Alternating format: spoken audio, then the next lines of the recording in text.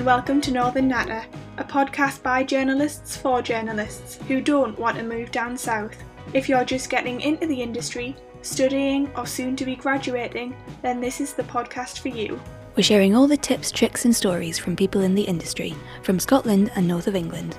I'm Katie Baggett from Sunderland and graduated in July 2019 from the University of Sunderland. I have worked at the community radio station Spark FM and various news websites. I now work in higher education and freelance as a journalist and audio producer. And I'm Katie Williams, the other half of this Katie duo.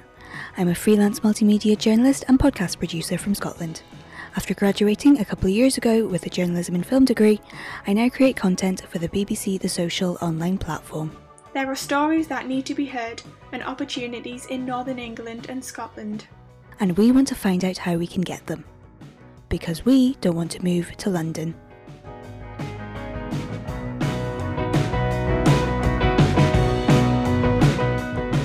So, welcome to another episode of Northern Natter. Today we have Ian Pope from The Scotsman and Nathan... Is it Eli? Sorry. It is, yeah, Eli. Well pronounced first time. I like that. Nathan Eli from Spark Radio Station. So today we're just going to be chatting all about work experience, which ties in quite nicely because I've just finished my work experience with Radio Cloud News. And I've seen that a lot of other places, Scotsman included, are taking on people for work experience. So we thought it'd be a good opportunity to have a natter about that. So Ian, would you like to go first and just have a little introduction to yourself, who you are, what you do? My name is Ian Pope, specialist editor for Scotsman Publications. That basically means anybody who's got a specialism in their title, line manage them, and we provide stories for our online platforms and our print products. So that would be the Scotsman on a day-to-day basis, and then Evening News and the Scotland Sunday newspaper at the weekends. So busy. Absolutely, yeah. And what about yourself, Nathan? I am a freelance radio presenter officially, kind of like by trade at the moment. Previous programme manager of community radio station Spark, and I still do drive time programme on Spark as well. So amongst that, radio presenter is probably my trade, and I have a master's in audio and radio as well. Oh, great. We like audio people here. We do. It's the best way, isn't it? It I is mean, Ian, you're great as well. That's no offence to your work. None taken, don't worry. Obviously, we're talking about work experience today, and I know from your experience, Nathan, at Spark, we've had volunteers that we've trained up, and the question asked is, how beneficial do you find work experience? Do you think it's something that's really valuable? Yeah. Great question. I think work experience getting into any media section or any industry is really important, to be honest. For me, I think the opportunity of being able to volunteer at a fully functioning radio station like Spark and its type, others locally, of course, like Pride Radio and Tyneside in the Northeast, all offer a fully broadcastable FM platform for you to be able to create all of your ideas. I think being given the opportunity at any level to be able to work in a media workplace is vitally important for development. How about yourself, Ian?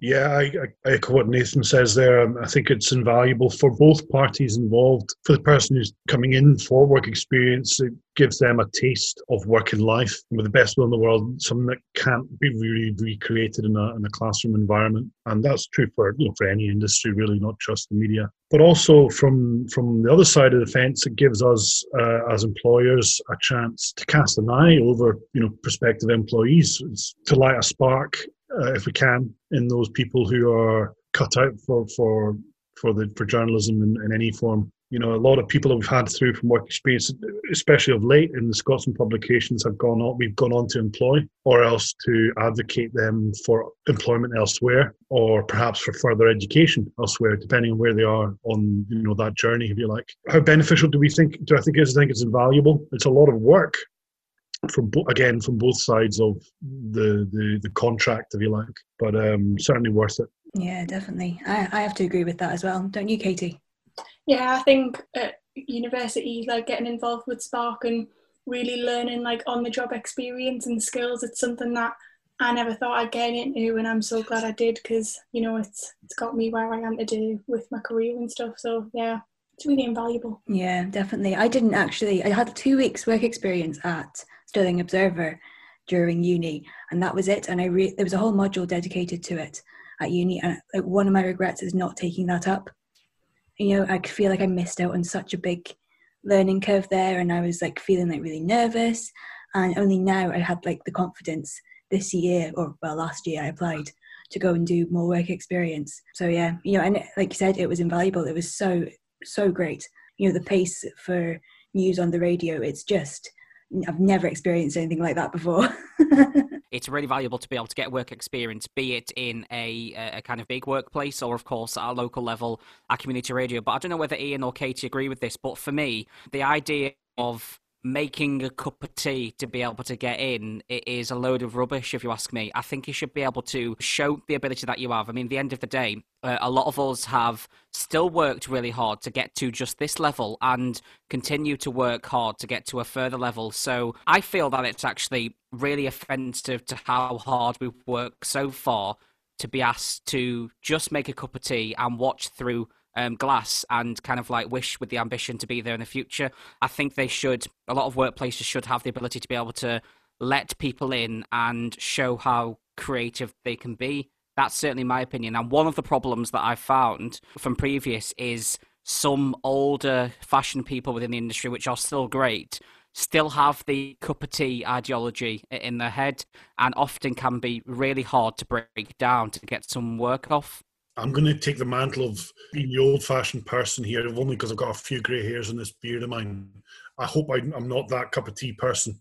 I'd like to think I'm not. The truth of the matter is that the people that come into our workplace, and I can only speak for our workplace, are not quite expected to hit the ground running, but are expected to be producing and part of our team well within the 2 weeks that we usually tend to give people as a stint for loads of reasons. Number one, because if we're going to make that investment in a work experience person by showing them right and wrong and you know, you're going through the process of teaching them things, we need a return on that. And the return is somebody who is able to fulfill the job. We don't take people who are anything other than in higher education and usually quite well on let's just say it's a 4-year degree that you might be doing, probably want somebody who's not just at the beginning of that process. Again, if it was a postgrad degree that they were doing, maybe somebody who was well on in that. So there's no point in us spending 2 weeks on somebody who's going to be making a cup of tea.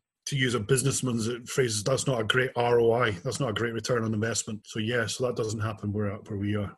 That's nice to hear, Ian. That really is positive to hear. Not to say that a work experience person won't be expected to take their turn at making the tea. That's fine. I like a good brew, to be honest, so it's all right. I think it's really that like expectations when you go in for work experience as well. Like, I remember my first placement, obviously, like as a student and stuff, but I think if you're emailing people and getting to know people, it's like kind of where you stand as well. Now that is a really good point, and that's something that I'd hoped we were going to come onto tonight is kind of clear ground rules, and rules of engagement. And now that's something that we're discussing just now ourselves, because we've been guilty of it. Like, you'll have heard horror stories about really bad work experience postings where you are told, sit down, turn the computer on, we'll show you how to do something on day 4. You know what I mean? And you're just sitting there twiddling your thumbs thinking, well, what do I do?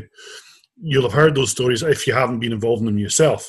I hope you haven't. This comes back to what we were saying about it being a two-way thing. I think certainly what we're discussing just now in my organisation is the creation of a proper kind of charter, which is okay, well, if you come to us, we expect you to do X, Y, and Z. If you do come to us, we will provide you with A, B, and C. Do you know what I mean? And that's kind of laying that out clearly before people join us, I think would certainly go some way to putting people at their ease, and especially when we're in a situation where we're all in our bedrooms or our kitchens when we're working, and that communication is just a little bit harder. If we can say, right, here's your handbook, here are the things for you to work through, here are here's our style guide, here's how this kind of stuff. That's where we're currently at. And okay, that might be Stone Age in as much as a lot of organisations are well ahead of that, but I'll tell you what, the media world is not great at communication, as funny as that may sound. No, I think it's really important, especially from both sides, like to get that kind of ease of communication and actually like have a standpoint of where you're at with things. So yeah, that's really interesting from both of you. Leading on to the next question, I was going to say how intimidating it can be when you do start work experience, especially if it's your first time in that environment at all. And you kind of touched on there, Ian. So what would you do? How would you help the work experience candidates? I would say the kind of like hybrid of Spark in terms of community opportunity is that obviously we use that main C word of being community. So we kind of accept volunteers with complete no experience in any form of media at all, in essence. Of course, there is a screening process like any kind of volunteer opportunity, but we kind of ask for people that, one, are local and from very different diverse backgrounds, and two, not necessarily within media. So that can probably be really daunting for a new volunteer that is, say, a full-time worker that works for the NHS and wants to do radio in a spare time, which they can do, and great that they're doing an extra opportunity, but that kind of course regulates the amount of training and delivery that the station will need to do. There is obviously different levels of training when somebody is entered to go kind of volunteer for the station. One be it very basic, as in like, look, here's a studio, here's what the radio does, here's how you speak, here's how you do content. And then, of course, it's catered depending on how much ability or how much experience that person's had. And I'll be honest with you, Katie, to be honest, is there is people that come in that you would never, ever think of it, that actually are massive radio geeks that listen to radio every single day of their lives. They know every single thing that goes on air, and they sound absolutely amazing on the radio. And that's just come from somebody walking through the doors. Is it nervous? Yes, very nervous. Is it apprehensive? Yes, very different. But I think my main bit of advice would be, if you've got a passion for wanting to do broadcasting or writing in Ian's case, or journalism in that aspect, I would say knock on the doors and definitely go for it. And Spark's an amazing opportunity to do that. What about yourself, Ian? How do the Scotsman help you work candidates? Again, coming back to this is an element that we were reviewing as well just now. When we were all together, when we were all in the newsroom, it would just be a case of just doing your best to keep an eye on that work experience colleague. And when we're not there and we're not in each other's orbits anymore, that's a wee bit more trying. But we had a programme of people in last year, post-COVID lockdown. And that seemed to work actually quite well, largely because, a lot of work experience people are by their nature younger and more adaptable. And so, Zoom calls, we were all worried whether we would get a paper at all working from home. And, we've proven that we can do it. And certainly the most adaptable we have found out of many of our colleagues has been the newer guys. How do we stop it being intimidating? Well, we make sure that anybody that comes into our team is factored into our conversations, number one. We do have, and this is something that's maybe been brought upon us by COVID, is we now have factored into our days, we have a briefing. So that's changed the dynamic of the team, having a team meeting every day, where we kind of each not go over each other's stories, but we certainly we can give advice. So our younger work experience colleagues are always factored into that meeting from day one, and they are encouraged to voice their opinions and give their tuppence. That's when it goes both ways, in as much as if somebody's a shrinking violet for a fortnight with no ideas, then I'm going to maybe have one view on their future with us. Whereas if somebody is bursting with ideas and can enact them and write them up, then great, I'm going to have another view on their future. And how can people find these ideas? Where do stories come from? Where do stories come from? I think you need to consume media, whether it be radio or television or whatever. I'm not going to list every media, but I think you guys need to be consumers of media and to have shown interest in the world, or whether it be at a community level, the community around you. something that is pertinent to where you are. So, for example, if I was doing a stint at the Stirling Observer, I would like to think I was maybe on top of what was happening in the Stirling area. That's probably a little bit harder actually than it sounds. You need to make time to consume media. There's only 24 hours in every day. And number two, just diving in. And I know that you guys are doing it here with your podcast. But I know you've got blogs as well. I think doing as much as talking about is really important. And you guys will have picked stuff up and skills from having a blog. I know it sounds daft, but even just the process of setting up a blog. To come back to the original question, which was about intimidation, while I don't want people to be intimidated ever by the organisation that we have, I think it's also important on the other swing of the pendulum, if you like, that there's a certain amount of healthy respect for what they're about. So, for example, Nathan's radio station cannot allow things below a certain standard to be broadcast, in the same way that I can't allow things below a certain standard to be published. If that involves conversations with work experience people to show them what is above and below standard, then that's the point of people coming in for work experience, is so that they have that dialogue and that they can also perhaps understand in the heat of the moment, if you like, that it's okay for somebody to say to you, this isn't going to work, let's do it this way. We don't want to ever intimidate people, but we do want people to meet our standards. Yeah, I mean, I think that's part of the learning curve, to be honest. Absolutely. In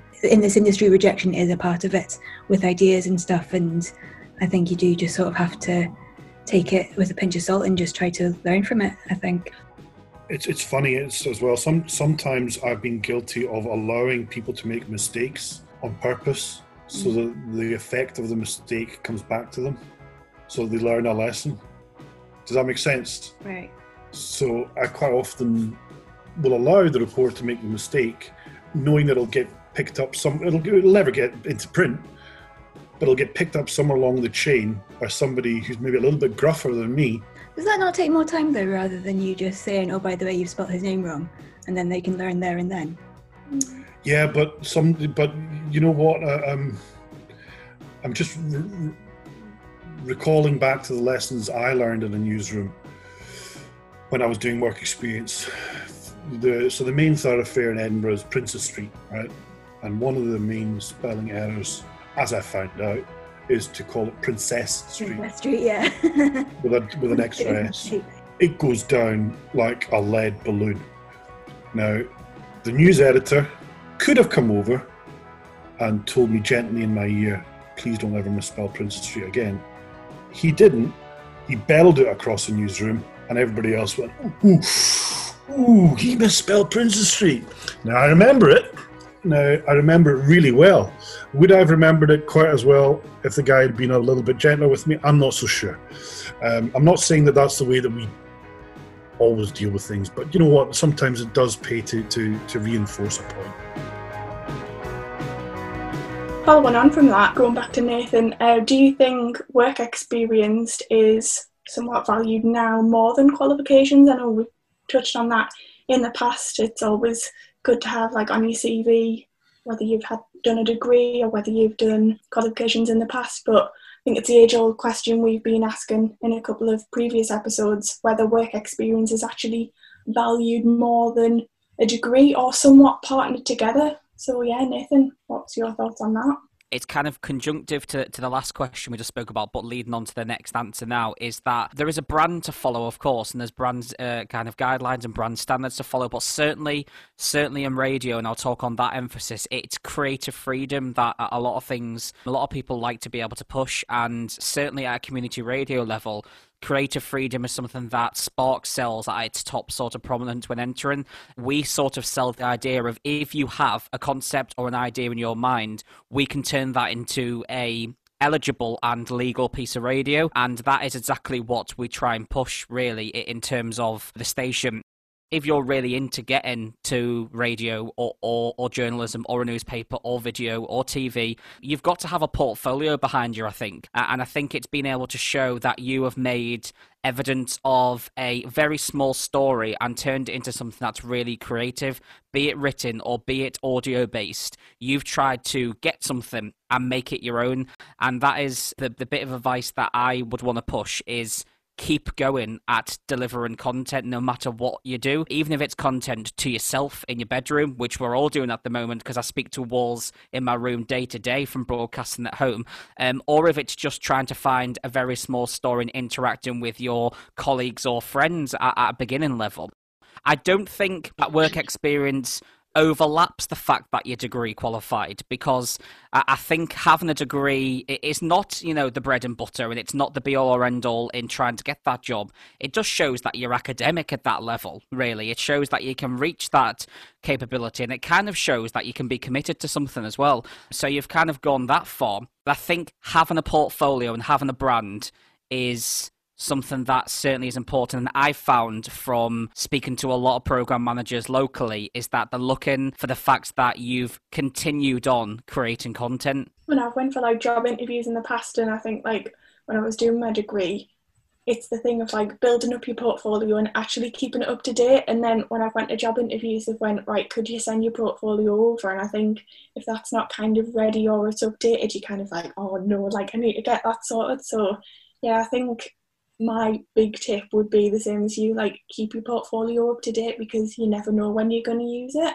It's the hardest bit to do, it really is, because in sort of my forte, my portfolio was, of course, a radio demo and keeping my voice consistent to what needs to be sent out. 1, topical, 2, entertaining, and 3, what that brand needs. So it's kind of meeting and ticking 3 or 4 boxes within 1 2.5 to 3 minute piece of audio. Every word that Nathan said, I concur with, and you guys are kind of proof of the pudding. Both of you two, that you're doing it just now.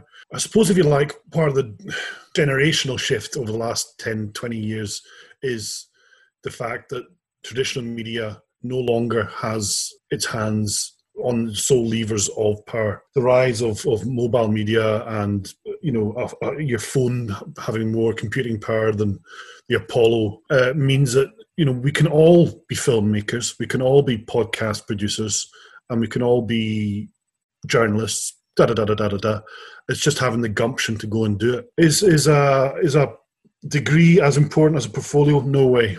The fact that you can show willingness to do the job and is always going to be more important. In fact, your portfolio doesn't even need to be that good, really. Anybody who's employing a young journalist isn't going to expect a huge hinterland of published work unless it was self-published. But I would expect that. In the same way as if you're saying that you want to go into radio, okay, well, where's your demo tape? Or TV, well, where's your show reel? There's no excuse for nobody having not done that if they're coming into the marketplace. It's almost true pretty much of anybody wanting any journalism entry just now.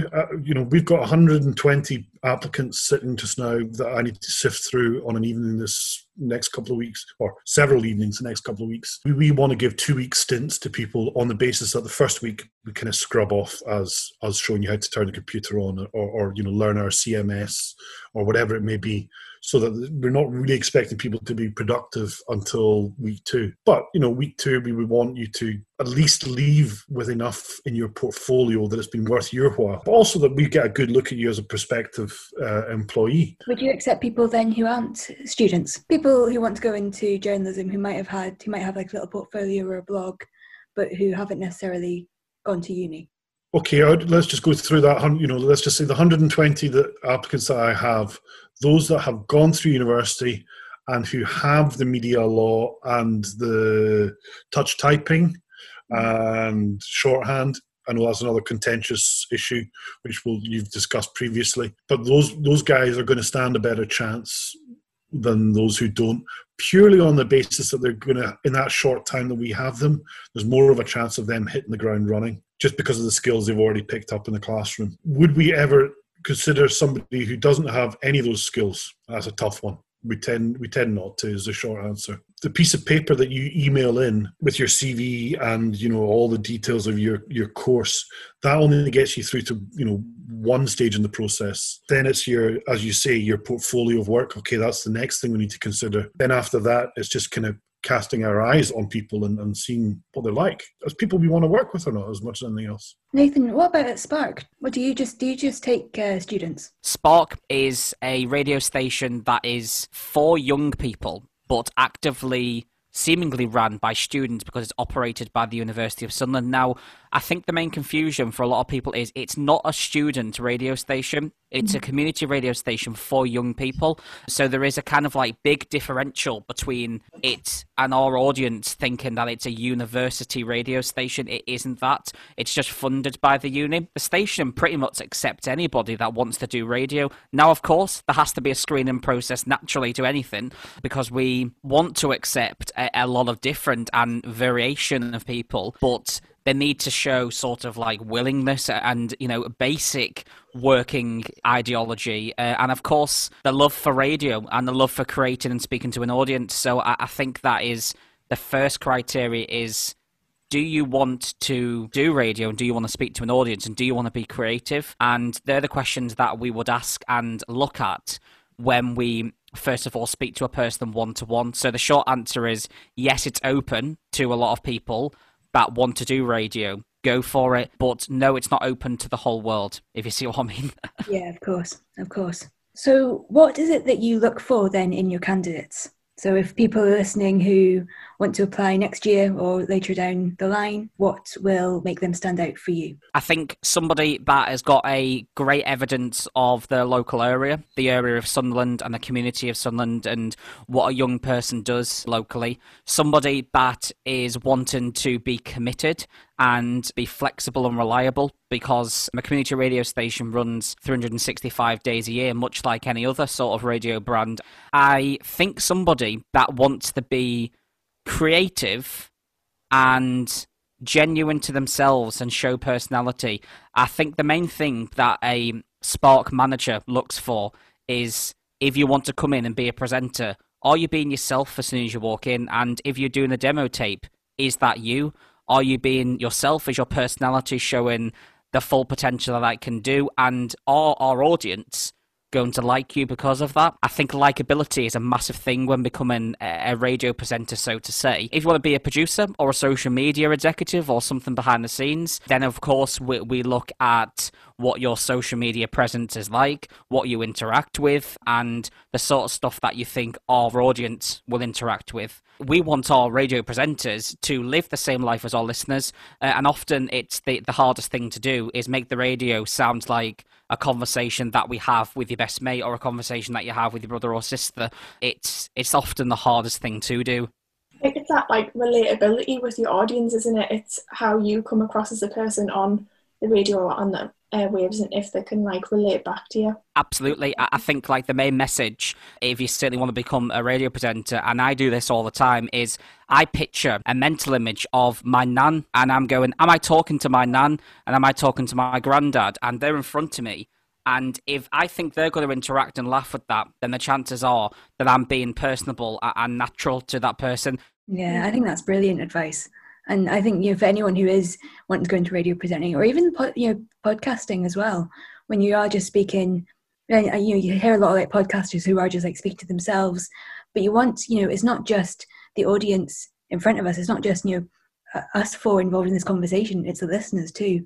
And I think it is really important to make sure that that comes across. And yeah, I think that's top advice. Yeah, I think it is. And there was one word, and I've trained a lot of people this, and then Ian, the floor path is open for you after this, but there is one word, and I think the word is you, referring to the listener as one person, using the word you instead of going I or everyone. So speak to the listener as one. It could be 10,000, it could be 1 million, but I want to speak to them as them alone, and that is the best advice. Use the word you. Speak to the person like they're a human. Yeah, definitely. Ian, on to you. When I think of the range of people in the newsroom, it's a cast of vagabonds, but it's a cast of very different vagabonds as well. There are loads of different talents, skill sets in that newsroom. And if there's a unifying fact, just a keenness to hear a good story, and more importantly, to tell a good story. The cast of reporters that we have, some of them are great story getters, and some of them are great story writers. Very few of them do both, but not all of them. You can forgive people having one or the other, kind of aptitude. And some people have got tenacity. Other people have got a personability like Nathan on an ability to speak to everybody. Point I'm making is we've got different talents, right? And it's a broad church. So what are we looking for? There's no one set of defining characteristics we're looking for, but what we would be keen on always trying to draw out is a willingness to learn, to listen.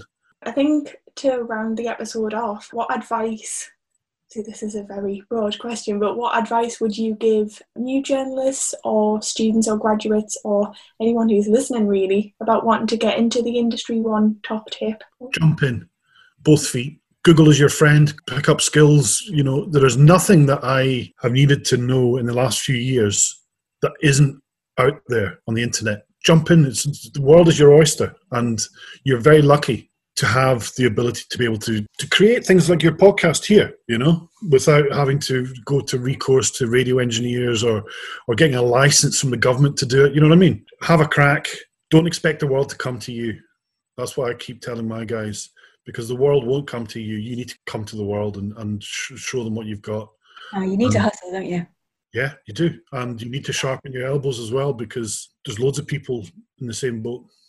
Keep your contacts book up to date as well. I love that. I've got massive kind of like love heart for Edinburgh as a city, firstly. So that is kind of like my vibe, definitely. But I think the best thing that I can offer advice is this thing that's in front of you, your phone. Everyone's got one, and it's really, really valuable. I think, like, as a radio presenter, certainly, is if you see an idea, everything is content. Put it on your notes, make a voice note, and try and walk down the street and create something in your head and bank it down. I think, like, if you want to commit your life to radio, then it is your life. Everything will turn into radio, believe me. Every single little thing that happens walking past my street will turn into a voice note or on a sort of like Google note or something like that. So I would say, if you have an idea, do it. Deliver it, make it, execute it, and stick it out. If you have a platform like Spark, which is, amazing to have a fully functioning radio station that works and has a big audience in Sunderland, if you have the silliest of idea, please make it and don't be scared. I think that leads on really nicely to our final question that we ask all our guests. Do you need to move to London to be a journalist or to work in the media? Why would you put yourself through the hassle of having to take, an hour to an hour and a half to get to your work in the morning, and then for an hour and a half back without seeing any of your mates or your family, to live a desperate existence for frankly, in our industry, let's be honest with you, relatively chicken feed? At least if you're going to get paid modestly in Scotland or the northeast of England, wherever you happen to be, your buck's going to go a little bit further. London ain't all that. No, Edinburgh and Glasgow are just as good. Absolutely. What about yourself, Nathan? Got to ask yourself the question, haven't you? Is the lights of the big city the saviour? Many people within radio may argue it offers the most opportunity, and it offers you access to be able to get delivery of the big major brands like Radio 1 and Capital, that all come from London, a lot of them. I think one positive thing that's happened recently, certainly in the radio industry, and from the BBC, and complementary to this, is that they are starting to swing a little bit more of their major national platforms in the north. I've seen that Salford is obviously already a big hub for 5 Live and 6 Music, but they're starting to move 1Xtra and Asian Network and other places that could be going to the north. Do you need to move to London? I really, really, really want to say no, because I am obviously from the north and I really like the north, and I would love my job within radio full-time to be in the north. My voice is the north. That's it, really. I do not have the finances to move to London. The flats are too high. My overdraft as a student didn't sustain that level of London price. To be fair, I probably couldn't even afford a pint in one day in a flat. So it is most definitely a no from me in terms of finance. Do I feel that it's stopped radio sort of opportunities? A little bit, yeah, because I think there are some people, certainly big radio bosses, that are searching for people that are local to where their office is, which is in London, and that is a shame. And with the loss of certain types of local radio, now smaller hubs that are local surrounding us are getting less and less, because networking and national radio has taken over. But to end it on this one, I think we're going to see a big swing in terms of local small-scale DAB coming up soon in terms of radio. So digital radio is becoming a more popular thing, and smaller sections of the country are starting to really enjoy the idea that they can have a local voice back on air again. So I'm hoping for that there is a big swing in terms of local radio, because let's be honest, in my opinion, and I like national radio as well, it's slick, it's well executed, it's delivered well, all of that, but I want to hear a local voice, and I want to hear something that is local to me. So I'm hoping that there's going to be a swing, certainly in the radio industry anyway. Yeah, well, I think that's a lovely way to end it. So I just want to thank you both so much for giving us your time tonight. Thank you very much, Ian. Nice to meet you as well. I wish you luck in Edinburgh, and I'm hoping that the Edinburgh Festival happens soon as well, because I'm all there for that. Come and see us. Bye. Cheers. Bye, everyone. So thanks so much for joining us. And why not give us a follow on social media over at Northern Natter?